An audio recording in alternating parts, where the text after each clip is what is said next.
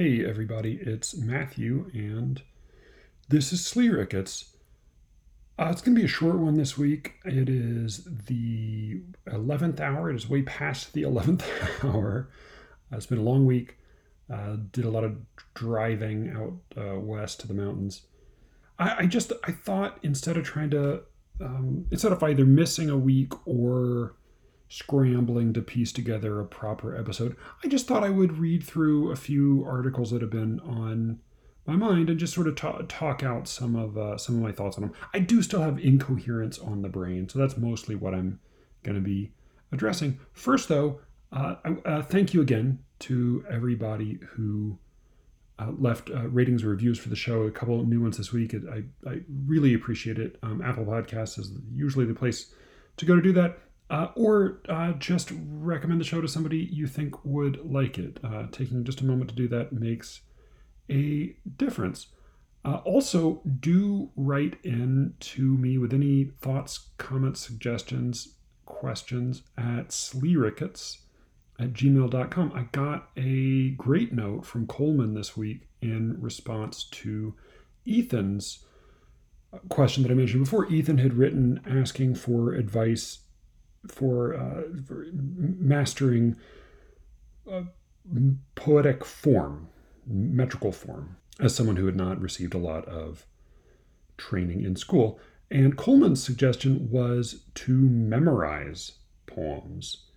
I could not agree more. I've found for reading and writing poems broadly, apart from formal or otherwise, there's really nothing more valuable than pure memorization. Again, don't memorize everything. Memorize poems that you love. Memorize poems that you think are great poems, and nothing will give you a better understanding. Well, I don't know if nothing will, but there's probably no one thing you could do that will help you better understand the fabric of a poem than simply memorizing it. He even mentions the struggling with remembering whether a poem used the word which or that in a particular line. I had exactly the same experience memorizing To His Coy Mistress.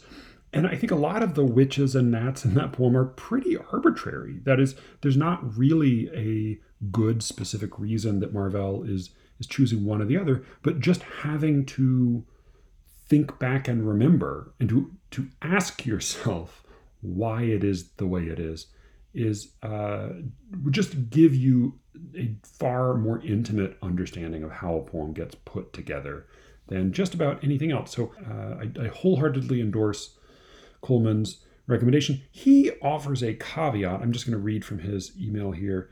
If I start to fall into the trap of thinking of poems I'm reading as fodder for my own writing, the whole thing becomes miserable. Memorizing poems is worthwhile first and foremost because it helps me get more out of the poems. Any positive effect on my own ability to write is a nice side benefit. Yeah, I think that's true. I would say that probably the biggest danger with reading poems for fodder is in finding a poet whose voice is too infectious.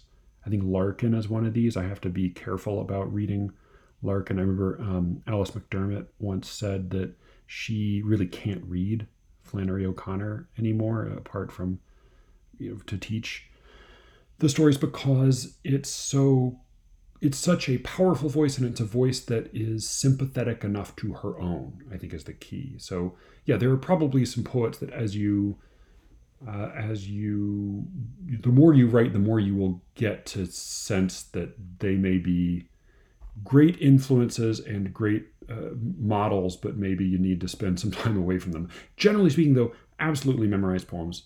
And I should say Coleman also reiterates the recommendation to read Timothy Steele's All the Funds and How You Say a Thing and to participate in Erratosphere. So thank you very much, Coleman. I greatly appreciate it. I also wanted to follow up quickly on last week's episode about MFAs, because I read a pretty good little essay by Anne Helen Peterson this week called The Master's Trap. It appeared in her Substack, which I don't subscribe to, but I saw a link to it somewhere, and I'm glad I read it. It is about a specific kind of master's program, which she calls a predatory master's program. So obviously, for-profit colleges have very justly earned a bad reputation in the last few years. Her point is that there are plenty of nonprofit colleges that do pretty close to the same thing as some of the more infamous. There's some nonprofit colleges that do pretty much the same thing as the more infamous for-profit colleges. The specific kind of program she's talking about, and it does apply to writing. I know that there is an example of it at the school where I got my MFA, or the first school where I got my MFA. This is a program to which most people do not apply directly, but people will apply to another more prestigious program in the same school at the same university, and then receive a rejection along with an offer of acceptance to this other, often 1 or 2 year master's program. And it's, at a prestigious university, and it is a master's, and it seems like, oh, well, this would be a great way this will be a great stepping stone to the next achievement in academia. Often it is simply a shameless moneymaker for the university. So to clarify, there was an MFA program at my college that was fully funded, and then there was also a very expensive master's program, also in writing, also in creative writing, that had very open admissions and was basically a moneymaker for the university. So her essay is about these degrees in several different fields, not just writing. But then she also does allude again to MFAs. So once again, if you have to pay for an MFA in the arts, rather, it's all MFAs. If you have to pay for an MFA, don't do it. I will put a link to the article in the show notes because I think it's worth reading. Incidentally, probably going to be real stripped down show notes this week because I'm slapping this all together at the last fucking minute. So I read a few little sort of silly articles that all seem to address the same question. So I am still really wrestling with this problem of coherence and incoherence in poetry, and I do think there's a thing there that is more than just taste, that is more than just as an Eiserian degree of patience. What all three of these articles had in common was an explanation of incoherence in poetry that was fundamentally self-serving. That is, serving the person speaking about it, which in one case was the poet, but there's a little distinction I want to offer. So I'll start with the dumbest of the three. This is Paul Legault's article, How John Ashbery Thinks, Reading the Collages of a Great Poet. This appeared in LitHub. Unsurprisingly, LitHub, boy, just relentlessly silly and dizzyingly hyper-specific topics for articles. God bless Emily Temple and all of her entertainingly ludicrous listicles, but man, LitHub, I can't remember, was it always this boring? Or has it gotten that way? Anyway, Paul Legault's article is a pseudo-memoir about how I met John Ashbery's poems, more or less. And he describes falling in love with Ashbery really exclusively because the social scene that Ashbery belonged to was attractive. That's understandable. Of course, one gets that, especially as a college kid. But his comprehension of Ashbery's poetry, his attraction to it, his appreciation for it seems truly never to have gone beyond that undergraduate desire for inclusion. So the occasion for Legault's article, if you can call it an article or essay, is the new availability of some original John Ashbery collages which are mostly sort of drab landscape paintings with popular early 20th century cartoon characters pasted over them more or less at random. They are not good. I mean, collage can be an interesting medium. A lot of video editing is collage. Music videos are basically all collage. Matisse is collage. The Wasteland is a sort of poetic collage. There's a lot of potential to collage. Matisse uses collage. He did also painted and drew. But these are just lazy junk. It's like, this is fine stuff if you were fiddling around. I mean, the thing is, like, it's not even like Picasso's doodles, because he was fucking Picasso. I mean, Picasso's the wrong comparison even for John Ashbery at his best in his poems. This is like Jackson Pollock. It's not even Jackson Pollock's doodles. Jackson Pollock could really draw, and John Ashbery can really write, but he can't make collages worth a fucking damn. So this is sort of like if you found some dirty limericks that Jackson Pollock had scribbled at the bar one night and treated them as real art. They might be an interesting keepsake, but they're probably not going to be any fucking good as poetry.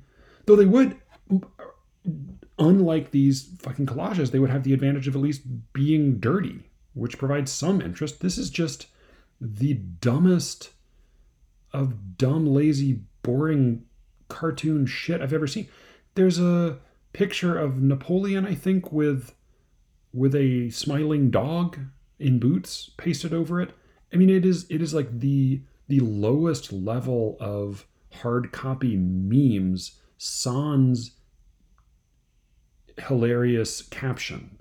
And this is truly stupid shit. But Legault is enraptured. Here, this is he says, take Popeye Steps Out for Joe Brainerd, for instance. This is the name of the busiest and most confusing of the dumb nonsense collages. Here's Legault again. I don't know why this is for his friend Joe, who died of AIDS-induced pneumonia in 1994, even though Ashbery made this collage in 2016. Of course, there's Joe Brainerd's Nancy book, full of his own pop updates of another classic comic. But anyhow, isn't everything we do for our friends? I guess you could say it speaks the same language they made together. Like how the New York School of Poetry was just some friends. Like how Donald Allen edited John Ashbery, Kenneth Koch, Frank O'Hara, Barbara Guest, and James Schuyler together in his New American Poetry anthology. He called them friends. They were. In the same anthology, Amiri Baraka, formerly known as Leroy Jones, writes, "My poetry is whatever I think I am. I can be anything I can be. And I can be anything I can. Maybe everyone can be what they think." What the fuck is he talking about? This is gibberish.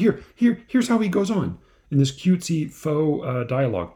All caps, nobody, blank. Me, why do poets make collage? I guess the same reason they make poetry. Is it possible to read an Ashbery poem now and have it be about me? Is that the test of a perfect pop song? Jesus fucking Christ, this is absurd. I mean, this guy had a perfectly understandable 18-year-old fantasy about being friends with some famous poets, and it's like he truly never even woke up from that daydream. I mean, this is absolutely preposterous. And then the article after ending on an excerpt, after ending on a poem called Evenness and Double Runs, which is just some jumbled gobbledygook. I mean, it's not even like a sparkling, sizzling, tidy little quirky John Ashbery delight. It's just some stuff. So he ends on just some stuff. Bees max out at 33 miles per hour. I've driven faster but never flown. How to continue after all this loss? Is that a question a poem can answer? Fuel dropped into water.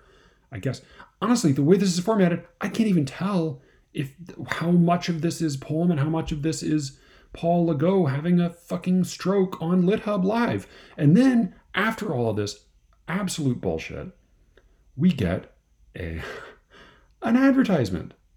for, any guesses?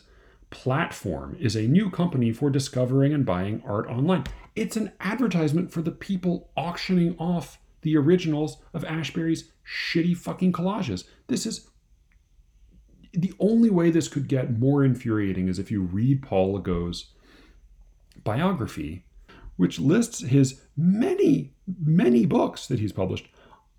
What appears to be the case, though, is that apart from worshiping John Ashbery and fronting for faceless internet corporations, Paul Legaux's career mostly consists of responding to major works of literature by writing sequels that absolutely nobody asked for. He wrote The Emily Dickinson Reader, an English-to-English translation of the complete poems of Emily Dickinson, because Emily Dickinson is so opaque, because she's so indirect, because she doesn't cut to the core, because she's not memorable enough. I mean, for fuck's sake, like what justification could you possibly have for translating of all poets Emily Dickinson? Jesus Christ, translate Hart Crane if you're going to translate somebody. Self-Portrait in a Convex Mirror 2. Self-Portrait in a Convex Mirror is a great poem, and it's a good collection, and nobody needed Paul Legault to write Self-Portrait in a Convex Mirror 2, as well as Lunch Poems 2. In answer to poor old Frank O'Hara's famous book. And then, oh God, thankfully he didn't at least write all of this, but he also, here's the last line of his bio, he also co-edited The Sonnets, translating and rewriting Shakespeare. Why? I mean, if you want to rewrite or revise or translate or update a particular poem because you were moved to do so, great, wonderful, do it. But what is this project? This is ridiculous. John McWhorter is a pretty smart guy. Brief tangent, but on a podcast a while ago, he announced that it was high time that all of Shakespeare's plays be translated into modern English. And his point was that Shakespeare's English is a little distant. It's a little hard to access for many of us. It's a little less immediate for us than modern English dialogue would be, which, fine, fair enough, okay. That he's really fucking good is, maybe beside the point. But more importantly, they should all be translated into modern English by whom? I mean, this is this ridiculous idea that like there should be a branch of the government dedicated to updating Shakespeare's plays. I mean, the sonnets. Why?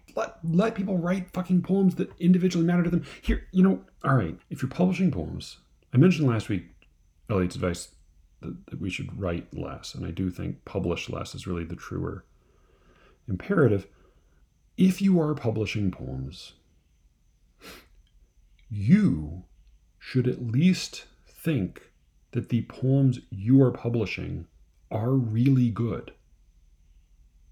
If you are publishing a poem and you yourself think, that's not great, but I can get it published, then don't publish it. Please stop.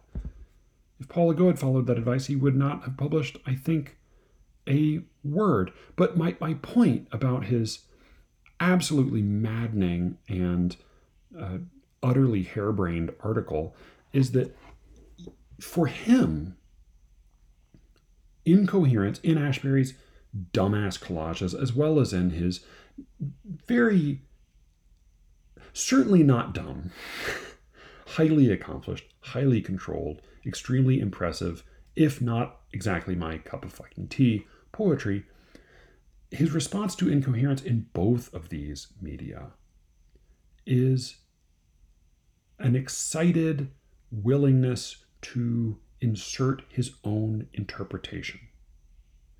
He sees the incoherence as an opening, because really it's all about friendship, right? Really it's all about connection. It's all about being part of the group.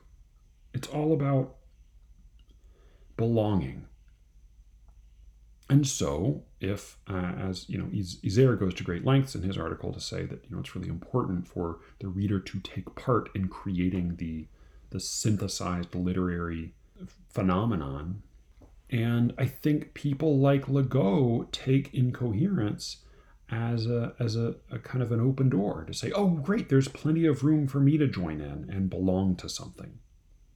which is understandable, especially in a teenage college student, but is not a very good account of poetry. And I don't think it particularly leads to good poetry, good criticism, or, if I'm being honest, even good friendship. So, enough of that. Utter hogwash. The next article I wanted to quickly talk about was one by celebrated critic and daffy nincompoop Eliza Gabbard. Eliza Gabbard is the poetry columnist for New York Times. She wrote a column called "For Three Poets Who Embrace Excess, the Mess is the Message." I just read this recently, but it was published about a year ago. The Legault one came out, I think, like this week. Yeah, or no, like a couple weeks ago. So back to Gabbard. Gabbard writes sort of a column that's kind of a series of mini reviews of 3 new books of poetry. And she starts off by talking about how a lot of the new galleys that she's receiving as a famed critic, who's, by the way, a terrible taste. But here she talks mostly, or she talks to start out with. She talks about how big all of the new books she's receiving are. They take up a lot more space on her shelf. And she goes on to say many of these recent books are also in one way or another messy, unruly, sloppy, mixing prose and verse and other media, images and doodles. And she gives a few examples, and then she cites an earlier form of poetry that's, thank God, gone out of style. Even when making use of form, these books are informal, full of intentional errors. They're sometimes tacky or offensive, or in the words of Gary Sullivan's Flarf Manifesto, which described the deliberately bad genre of flarf that emerged in the early 2000s, wrong, un-PC, out of control, not okay. Flarf is not really worth looking up, but it was a brief fad that coincided, I think, with the initial rise to fame of a very non-flarfy Kenneth Goldsmith. Very bad, but very non-flarfy conceptual poet Kenneth Goldsmith. The flarf was a genre of, as she says, deliberately bad poetry. A lot of it was put together by semi-randomly compiling Google language from Google search results. So that was flarf. It really, I never saw a flarf poem that stuck in my memory at all. Really, I wrote a thing about flarf a little while ago, and I just trying to find poems to look up. It's so drearily stupid and bland and empty. But these books are not, for the most part. She says that one of them has a flarfy quality. These are not, for the most part, flarfy books. I'll say I have not read the 3 books she reviews, and I really don't even want to comment on them as books. They all sound interesting in some ways, maybe a little self-indulgent in others. They're all very long, and as she says, very messy. By far the most interesting review, and probably the most interesting book, if I'm being, well, just based on my own experience, is Joelle McSweeney's Toxicon and Arachne. I've not read this one. I wrote a long thing about McSweeney a while ago and read a lot of her work for that. It's very much not to my taste, but it is, and she publishes way too much. Way too much. But she takes the work absolutely seriously, without any question. And it is usually, even if it's not fun to read or it's not what I would like to read, it is at least interesting. And not interesting just because it's chaotic. So she talks about Sweeney's faux typos. She says the one of McSweeney's tricks is the faux typo, the little mistake that is so much more apparent in a poem than it would be in prose, since our attention to individual words is heightened. This is something Kevin Young also has been doing for quite a while. I think most memorably in Jelly Roll. She goes on to say, these typos are like chips in the wallpaper of controlled reality. They remind me of a psycholinguistic study that showed people could still read a text when the letters in each word were out of order, like this, as one science writer illustrated. And then she has an interestingly jumbled sentence that reads, though it is not spelled this way, the only important thing is that the first and last letter are in the right place. Her interpretation of this odd study is it suggests that order correctness is fake. What? That's your conclusion?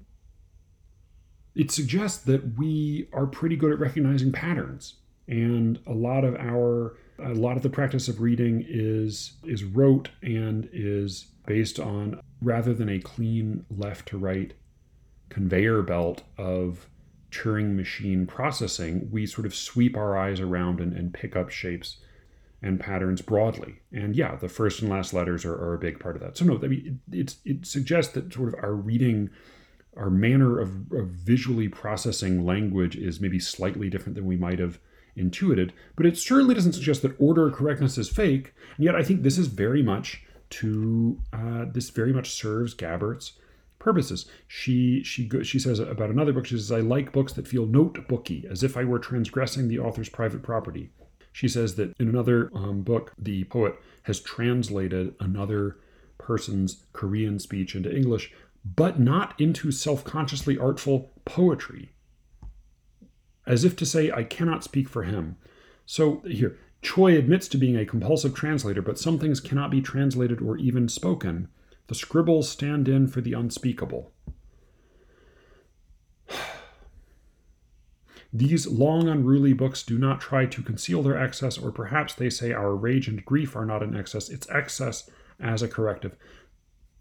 I'm sure that there's a lot of interesting stuff in these particular books, but what I see here is something I guess I have seen in a lot of other contexts many times before, which is that it behooves Gabert to locate incoherence, that the promoting incoherence in poetry, whether or not it's actually there, promoting chaos, promoting mess, promoting scribbles in poetry, is not just her taste, it's not just a response to a fad, it is self-serving, right? It serves her interests. It flatters her because it makes her necessary as an interpreter, right? I was raised to sympathize always with Catholics over Protestants, but Jesus Christ, this is it's making me feel like Martin fucking Luther. It is as if Alyssa Gabbard is saying, you need me to intercede because you can't receive the truth directly. We get an even more galling example of this argument from beloved poet, poetic personality, and man about town, Kaveh Akbar, from Jesse Nathan's Short Interviews with Poets, Kaveh Akbar, which appeared in McSweeney's Internet Tendency just a week or two ago. So this is, I believe, an example of the essay test homework assignment interview, but at least it seems to consist mostly of one longish question/prompt followed by a rambling single answer by the poet.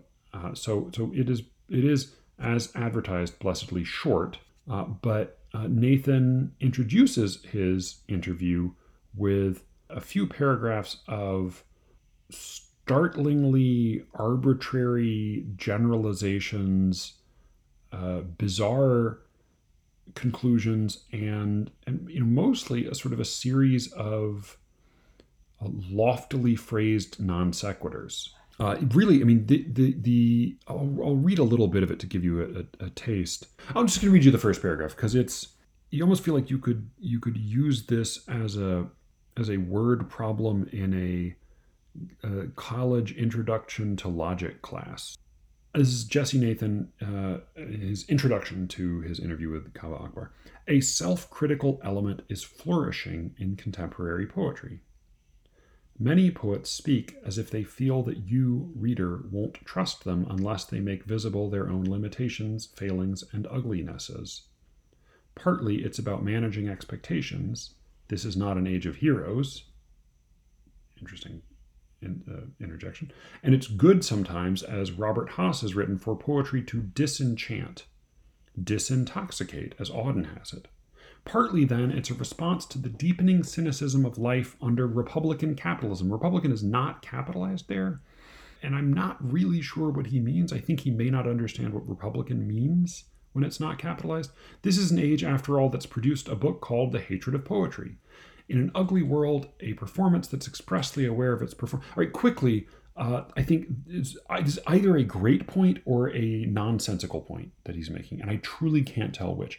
If he means that the hatred of poetry is part of a response to deepening cynicism, deepening cynicism of life under Republican capitalism, then I think that's absolutely wrong. If he's saying that it is an example of deepening cynicism, totally right, 100%. The hatred of poetry was a cash grab by FSG to make money off of Ben Lerner's hot name at a time when he published a handful of longish, rambling essays in the Times Literary Supplement, and they just repackaged them, put out 80 pages of totally unedited garbage, called it a book, and sold a lot of fucking copies because among other things, they knew it would piss people off. So mission accomplished. I'm glad to have contributed to that cause. So absolutely cynical, and cynical with a capitalist inflection. So just to, if however he thought this was somehow part of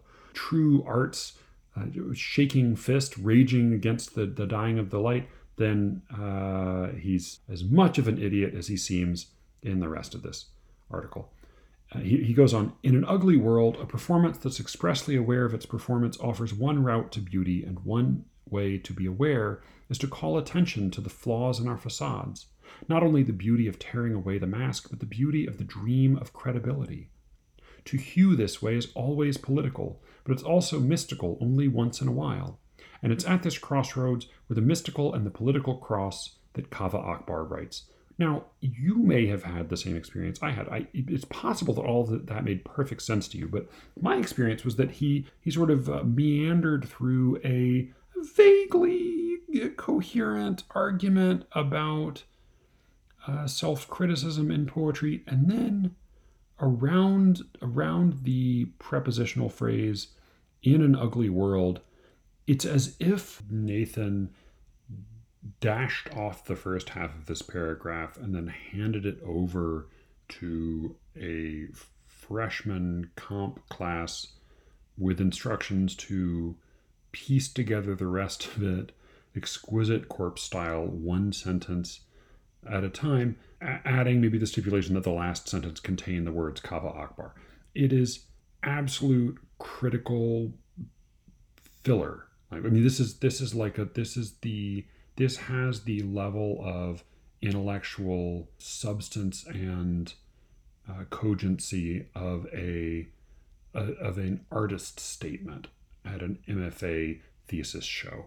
It is not only the beauty of tearing away the mask, but the beauty of the dream of credibility. To hew this way is always political, but it's also mystical only once in a while. I mean, Jesus. And it's at this crossroads where the mystical and the political cross, the Kaveh Akbar writes. So Jesse Nathan is merely incompetent as a writer. I think he does say a few more hilariously poorly phrased things. And I also think he doesn't know what the word epithet means based on how he uses it. In many of the poems, there's a period at the end of each line, regardless of syntax. Akbar has decoupled punctuation and syntax. He celebrates this as, I think I will give Nathan a pass, not because it's okay to write shitty criticism, but because I think he genuinely has no agenda. Also, mystique. He does not know what mystique means. I think he has no agenda, though. I just think he's desperately, sweatily fumbling his way through this job at McSweeney's and trying not to get fired. So I wish him all the best. Godspeed, Jesse Nathan. Maybe just switch to a different beat. So the question that he offers Akbar, to which Akbar responds, is one about how and whether poems can help us to live better lives. Akbar's response is at times as incoherent as Nathan's prompt, but it is way cleverer, savvier, and more, by my lights, more insidious. So here's how he begins. Poetry is a spiritual technology. Given the meagerness of my instruments for apprehending existence, my body compromised by its mortality, my language compromised by its relentlessly violent history, poetry, as a technology, has seemed to get me a bit closer than anything else. Barely. The way standing on a roof trying to grab the moon gets one a bit closer than standing on the floor. So he makes a point here about his own limitations, and by extension, all of our, the limitations all of us have to deal with it when it comes to understanding the truth, like looking out at the universe, perceiving reality, grappling with existence. And he says, man, we don't, it's hard. We don't have much to go with. He uses throughout his response and in some of his poems, I would say opportunistically vague relationship to religion, whereby some of the power of relative humility, of communal meaning, of tradition, of powerful symbol, of special jargon. He takes advantage of these things, but it's always left very non-specific, and one gets the idea that if one tried to nail down any actual practice or belief, it would be pretty hard to, because I think really it's just sort of a religious flavor that Akbar seems interested in.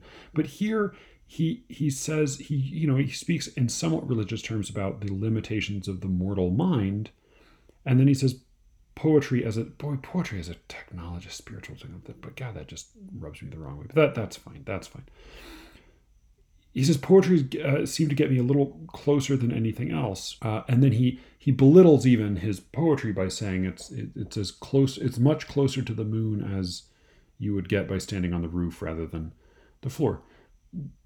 Which, if your goal really is to grab the moon, of course, it's not that it gets you a little closer; it gets you no closer to grabbing the moon. You 100% also do not grab the moon when standing on the roof.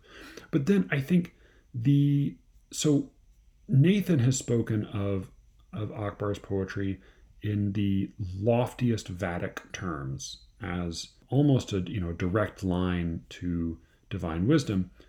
Akbar's closing sentences on this question, I think, reveal what's behind all of this performative humility. Because, by the way, the long poem that Nathan praises at some length in his preamble, and that appeared in its entirety in a long illustrated edition in the New Yorker, was Akbar's poem, The Palace, which it's not, I will not say that it's all junk. He does know how to write a good line. He has, I think, in this one really wonderful line. He says, "Art is where what we survive survives. Art is where what we survive survives." It's just really rhetorically skillful. It's a little line of acephalic iambic pentameter, and it's extremely efficient, and in fact it makes use of what in raw syntactical terms under normal circumstances would be incoherent collisions of words, right? Survive, survives, as a pair of words coming one after another, very seldom appears in spoken or written English. Where, what, likewise. But he manages to piece all of these together in a way that conveys not just a clear denotation, but actually maybe something somewhat insightful and true, I think, about art. Art is where what we survive survives. I think that's a great line. But the thing is that While Jesse Nathan says this is a poem that really rips, which, by the way, adjusting for generation, this is a poem that really rips is 100% the same as saying this Grateful Dead song is really groovy, man. I mean, good Lord. But, so what he might mean by that, which I guess is the equivalent to like this, it rocks, it slaps, it really bangs.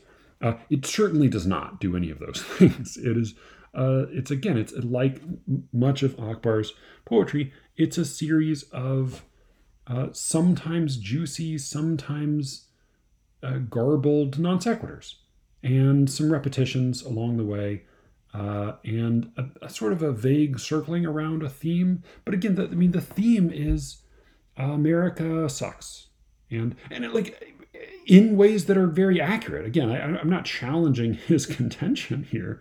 He certainly points to some really horrible problems that I think he's right about, but it's not even a clear argument on that point. It's not a lyric evocation of an experience particularly. It is a bunch of scraps pieced together. It is a kind of a collage. Here, let me read you an excerpt. To be an American is to be a scholar of opportunity. Opportunity costs. Every orange I eat disappears the million peaches, plums, pears I could have eaten, but didn't. In heaven, opportunity costs.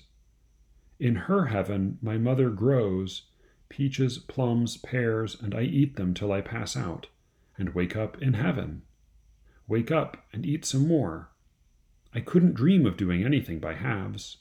Whatever it is, I'll take the whole bouquet. Please and soon. Are you still listening? Every person I touch costs me 10 million I'll never meet. Persons and persons, inside each a palace on fire. Inside each Mick Jagger wearing a gorilla pelt coat covered in ostrich feathers. He calls it glamouflage. What's gone, but still seen? Question mark. And it might seem that if you had the context of what comes before and after that passage, it would all fall into place and you would understand it. I suspect not. It's a series of arbitrarily juxtaposed lines, a little bit of free association, and a handful of recurrent phrases. I won't even say themes. And then there are a few sentences he repeats throughout. There are no good kings, only beautiful palaces, which sounds pretty good. I don't quite know what it means. And even the one somewhat coherent parable about a king doesn't especially seem to bear out that claim. This is a bunch of jumble with some really nice stuff mixed into it. Hello, this is Kava speaking. I wanted to be Keats, but I've already lived 4 years too long.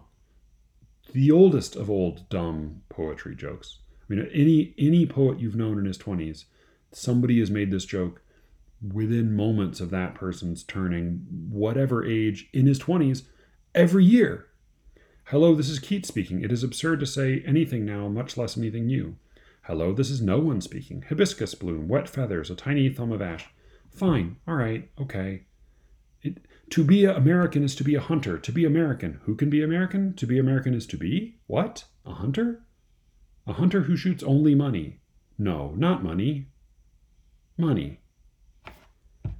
Okay. Like, I even tried to give this the benefit of the doubt that there was a sort of a sense behind it. But, it is fair game to say that to be an American is to value money most of all, and to believe that anything that cannot be assigned a monetary value is worthless. That's fair. That's a totally valid criticism. But a hunter who shoots only money? I mean, I guess you're pursuing the money.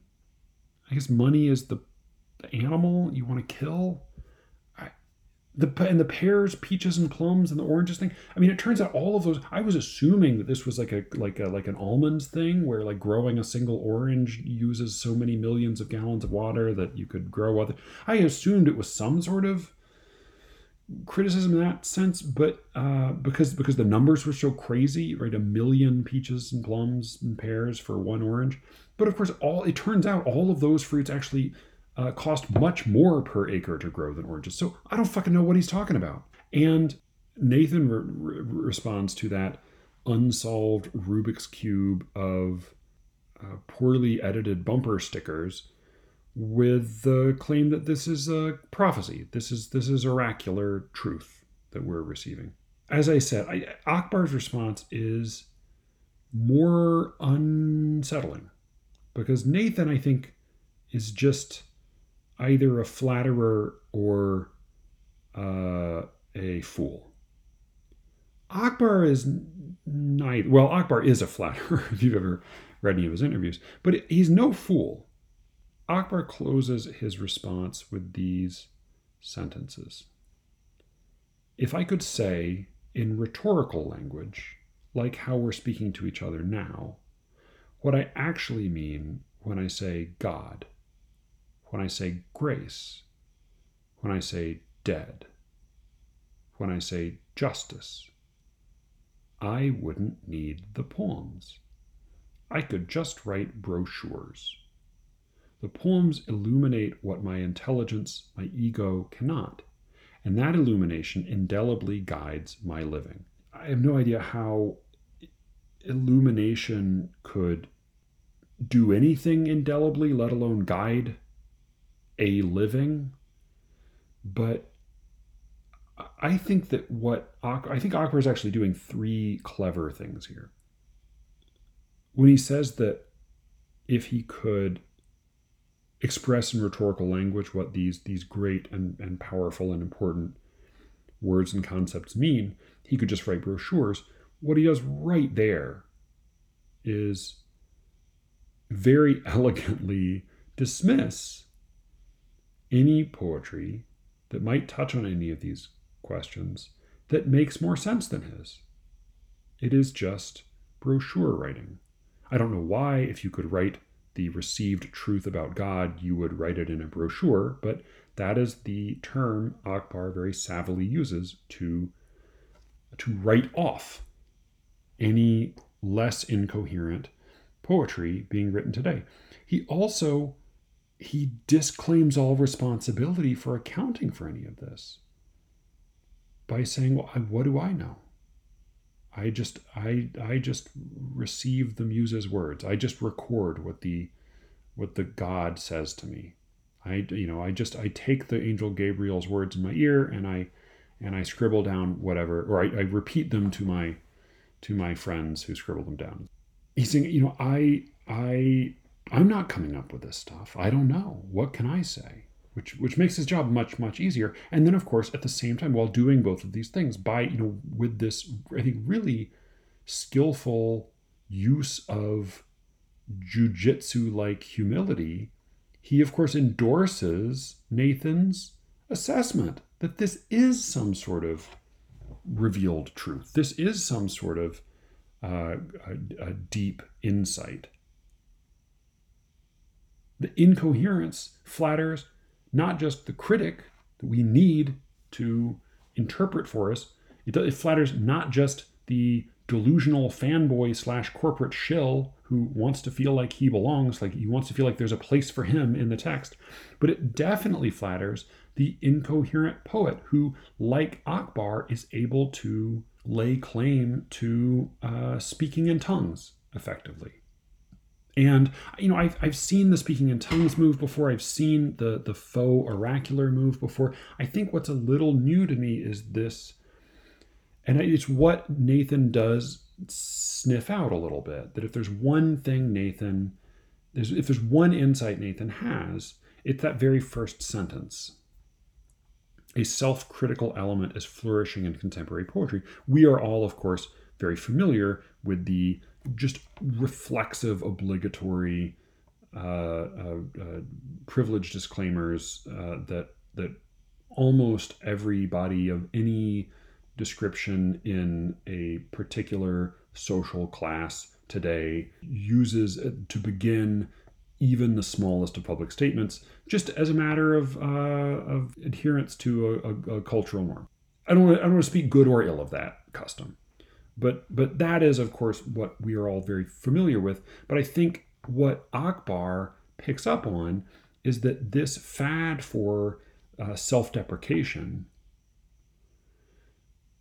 is actually very useful to him because it allows him to step back from having to account for any of the jumbled gobbledygook that he puts out as poetry, and at the same time, it only reaffirms that what he is writing is in fact a great and deep truth.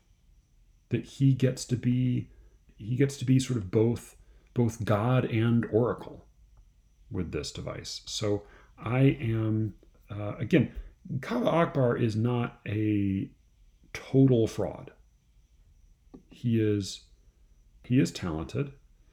He is, I think, socially and conversationally talented far more than poetically. But he does have a knack for language, for image. I do think, though, that he is a partial fraud. And boy, in my case, the poems go out ahead of me. The poems go out ahead of me. I mean, if that is not a divining rod, if that is not snake oil, if that is not the Duke and the Dauphin just pitching their highfalutin con game, I don't know what is. It is, as I said, impressive and depressing. But with that, it is pretty fucking late. I still need to edit all this and put together some sort of show notes. All right, one moment. All right, so I'm just going to quickly read. I won't say much about it, but I'm going to read a poem here since I didn't read one last week, and this is one I've liked for a long time. In 1995, the poet Jane Kenyon died. She was married to the much older and much better known poet Donald Hall. After her death, she died of cancer. After her death, he wrote a book called Without, which is a pretty moving book. I don't think that I think that it has some power as a collection, really as a sort of a memoir in verse. I think very few, if any, of the individual poems from it pulled out of context really stand up. I think they may be a little bit like those underwater animals that can't support their own bodies out of the water.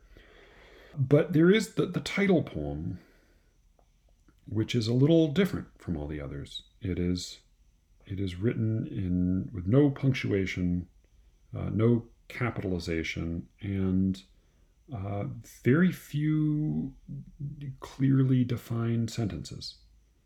But it is a kind of litany of absence. There's a practice I remember hearing about in college of certain Hindu sages who would pursue, they would try to get a closer understanding of God by turning to every single thing in the universe that they could identify, which of course was composed of Maya, the great veil of illusion. But they would turn to every individual thing in the universe and say Nyeti Nyeti, which I seem to remember is the word in Pali or maybe Hindi for not yet, not this. Not this. That they would essentially look around at everything and identify God by saying, God is not this. God is not this. And this poem does something similar. It is a sort of a catalog or almost an anti-blazon. It identifies the outline of his dead wife's absence. And I think it's pretty affecting. I don't know. I'm going to read it, and with that little preamble, I probably won't say much else. But I think I find it to be a pretty affecting poem. It may be that you need that context, but if that's true, then now you have it. So, this is Without by Donald Hall. We lived in a small island stone nation without color, under gray clouds and wind, distant, the unlimited ocean acute, lymphoblastic leukemia without seagulls or palm trees, without vegetation or animal life, only barnacles and lead-colored moss that darkened when months did. Hours, days, weeks, months, weeks, days, hours, the year endured without punctuation. February without ice, winter, sleet, snow melted, recovered, but nothing without thaw, although cold streams hurtled. No snowdrop or crocus rose, no yellow, no red leaves of maple without October. No spring, no summer, no autumn, no winter. No rain, no peony, thunder, no wood thrush. The book was 1,000 pages without commas, without mice, oak leaves, windstorms, no castles, no plazas, no flags, no parrots, without carnival or the procession of relics, intolerable, without brackets or colons, silence without color, sound without smell, without apples, without pork to rupture, gnash, unpunctuated, without churches uninterrupted, no Orioles, ginger noses, no opera, no, without fingers, daffodils, cheekbones. The body was a nation, a tribe dug into stone, assaulted, white blood broken to shards, provinces invaded, bombed, shot, shelled. Artillery, sniper fire, helicopter, gunship, grenade, burning, murder, landmine, starvation. The ceasefire lasted 48 hours, then a shell exploded in a market. Pain, vomit, neuropathy, morphine, nightmare. Confusion, the rack, terror, the vice. Vincristine, Ara-C, Cytoxan, VP16. Loss of memory, loss of language. Losses, pneumocystis carinii, pneumonia, Bactrim. Foamless, unmitigated C, without C. Delirium, whip marks of petechiae, multiple blisters of herpes zoster. And how are you doing today? I am doing. One afternoon, say the sun came out. Moss took on greenishness. Leaves fell. The market opened, a loaf of bread, a sparrow, a bony dog wandered back, sniffing a lath. It might be possible to take up a pencil. Unwritten stanzas taken up and touched, beautiful, terrible sentences unuttered. The sea, unrelenting, wave, gray, the sea, flotsam without islands, broken crates, block after block, the same house, the mall, no cathedral, no hobo jungle, the same women and men they long to drink, hayfields, no without dog, or semicolon, or village square, without monkey or lily, without garlic. This is a poem I have never attempted to memorize, but I will say I always remember that last abstention, that last excision, without garlic, which is abrupt, but I think affectingly so. And so as not to follow in the batty footsteps of Alyssa Gabbert, I will not attempt to interpret that for you beyond what I've already said. I just like it. That was Without by Donald Hall, and this is Slee Ricketts. Thank you so much for listening. You can, as always, reach me at sleericketts@gmail.com. In weeks to come, I am probably going to keep worrying at this question of coherence and incoherence, but there's going to be some other stuff mixed in probably next week and maybe the week after. Thank you again. Sorry this one's a little bit of a shit show. I did want to put something out, but it is late, and I'm very tired. With any luck, I will be speaking to you again very soon. Until then.